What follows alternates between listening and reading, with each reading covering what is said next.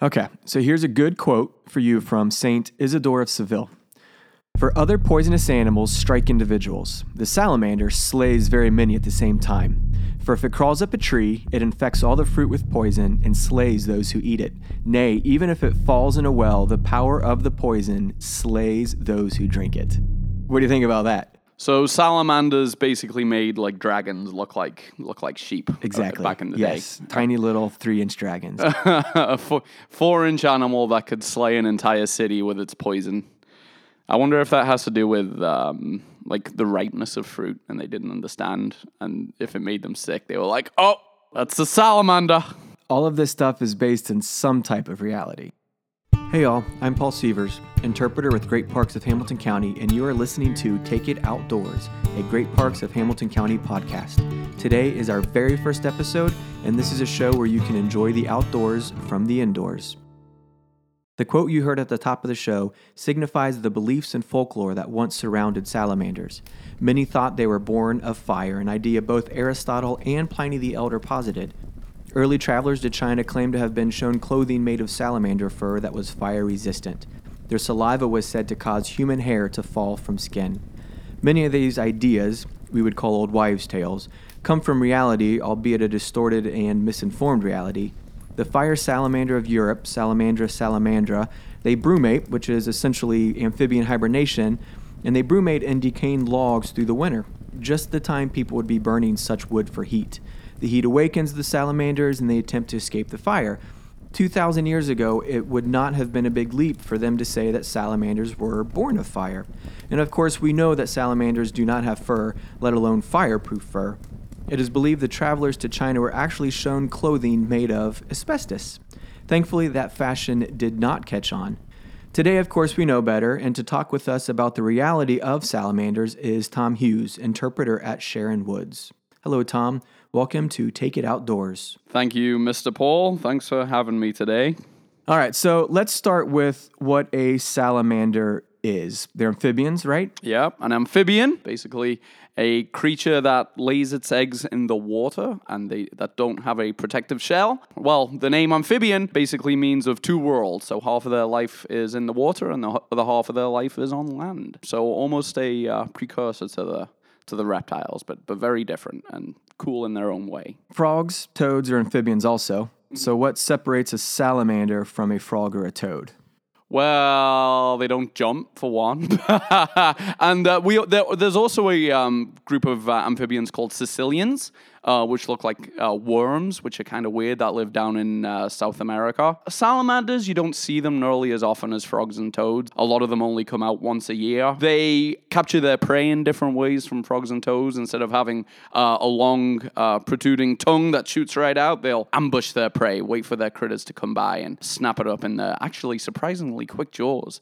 If you get to see it. It's actually kind of neat, seeing as though they don't have that long tongue like a frog does. And how many species do we have in Ohio? We have about 25 altogether, including the massive hellbenders that get over a foot long. And as I was saying, there's pretty salamanders, like the marbled salamander that looks like a slate of marble. It's absolutely gorgeous.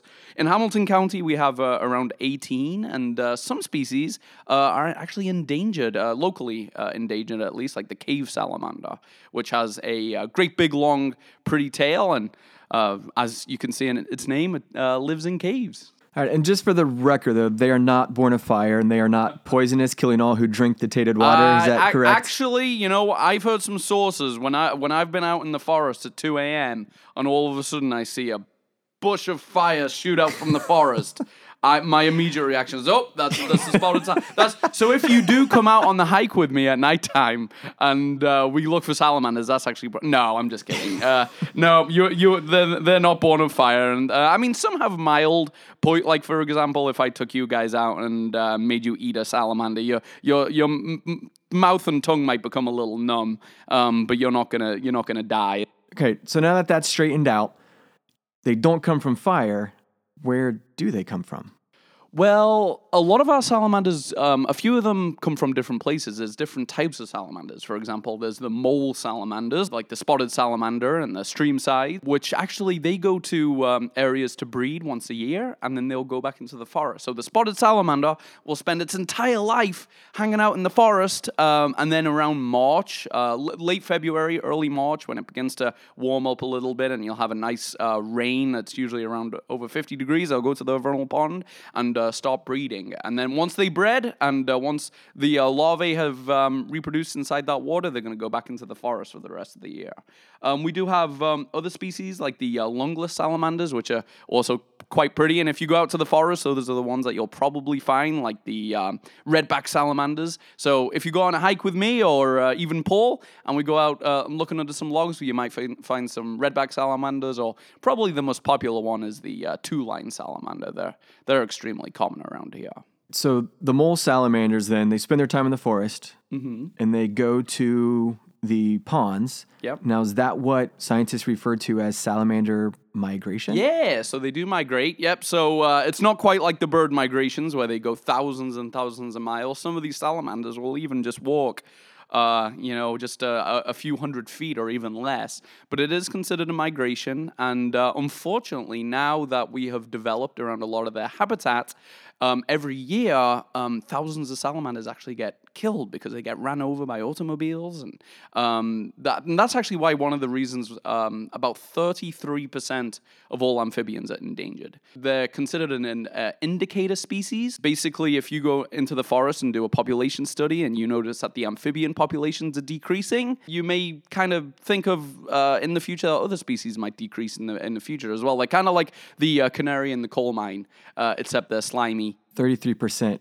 That's a big number. It's a very big number, yeah. So now when they migrate, do they come back to the same vernal ponds? Are they able to do population studies through the years because they're coming back to the same ponds? Exactly, yeah. So they go to the same ponds throughout their entire lives. A spotted salamander can live up to about 20 years and get about 7 to 9 inches long. And each year they'll go to the same spot and lay their eggs and then go back out again. So if a scientist goes out every year and they notice a decrease in the population every year, which a lot of scientists are noticing right now, then that can be a huge indicator of how healthy our forests are, which is kind of a shame right now because they are beautiful species. I definitely recommend looking them up and seeing how cool they are. All right. So for our listeners then, if you had one piece of advice on how we can help to conserve and preserve these salamanders, what would that be? We should decrease salamander hunting.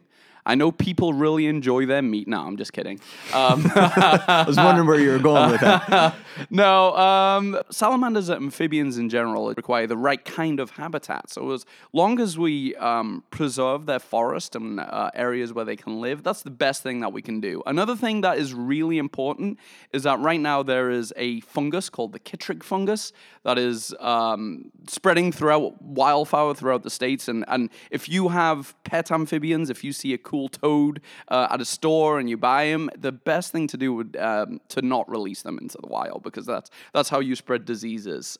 So just to basically keep a altruistic view of nature and just respect wildlife and realize that what we do can affect nature throughout much of what we don't see. For example, when we wash our cars, we're putting that soap into the ground, and that soap is going through the soil and can affect species that way. When we're using glyphosate and when we're taking care of invasive plants and weeds, remember that, to use it in a responsible manner. And so as long as we just keep in mind that we have these species around and that they require a healthy forest, then I think their populations will do okay.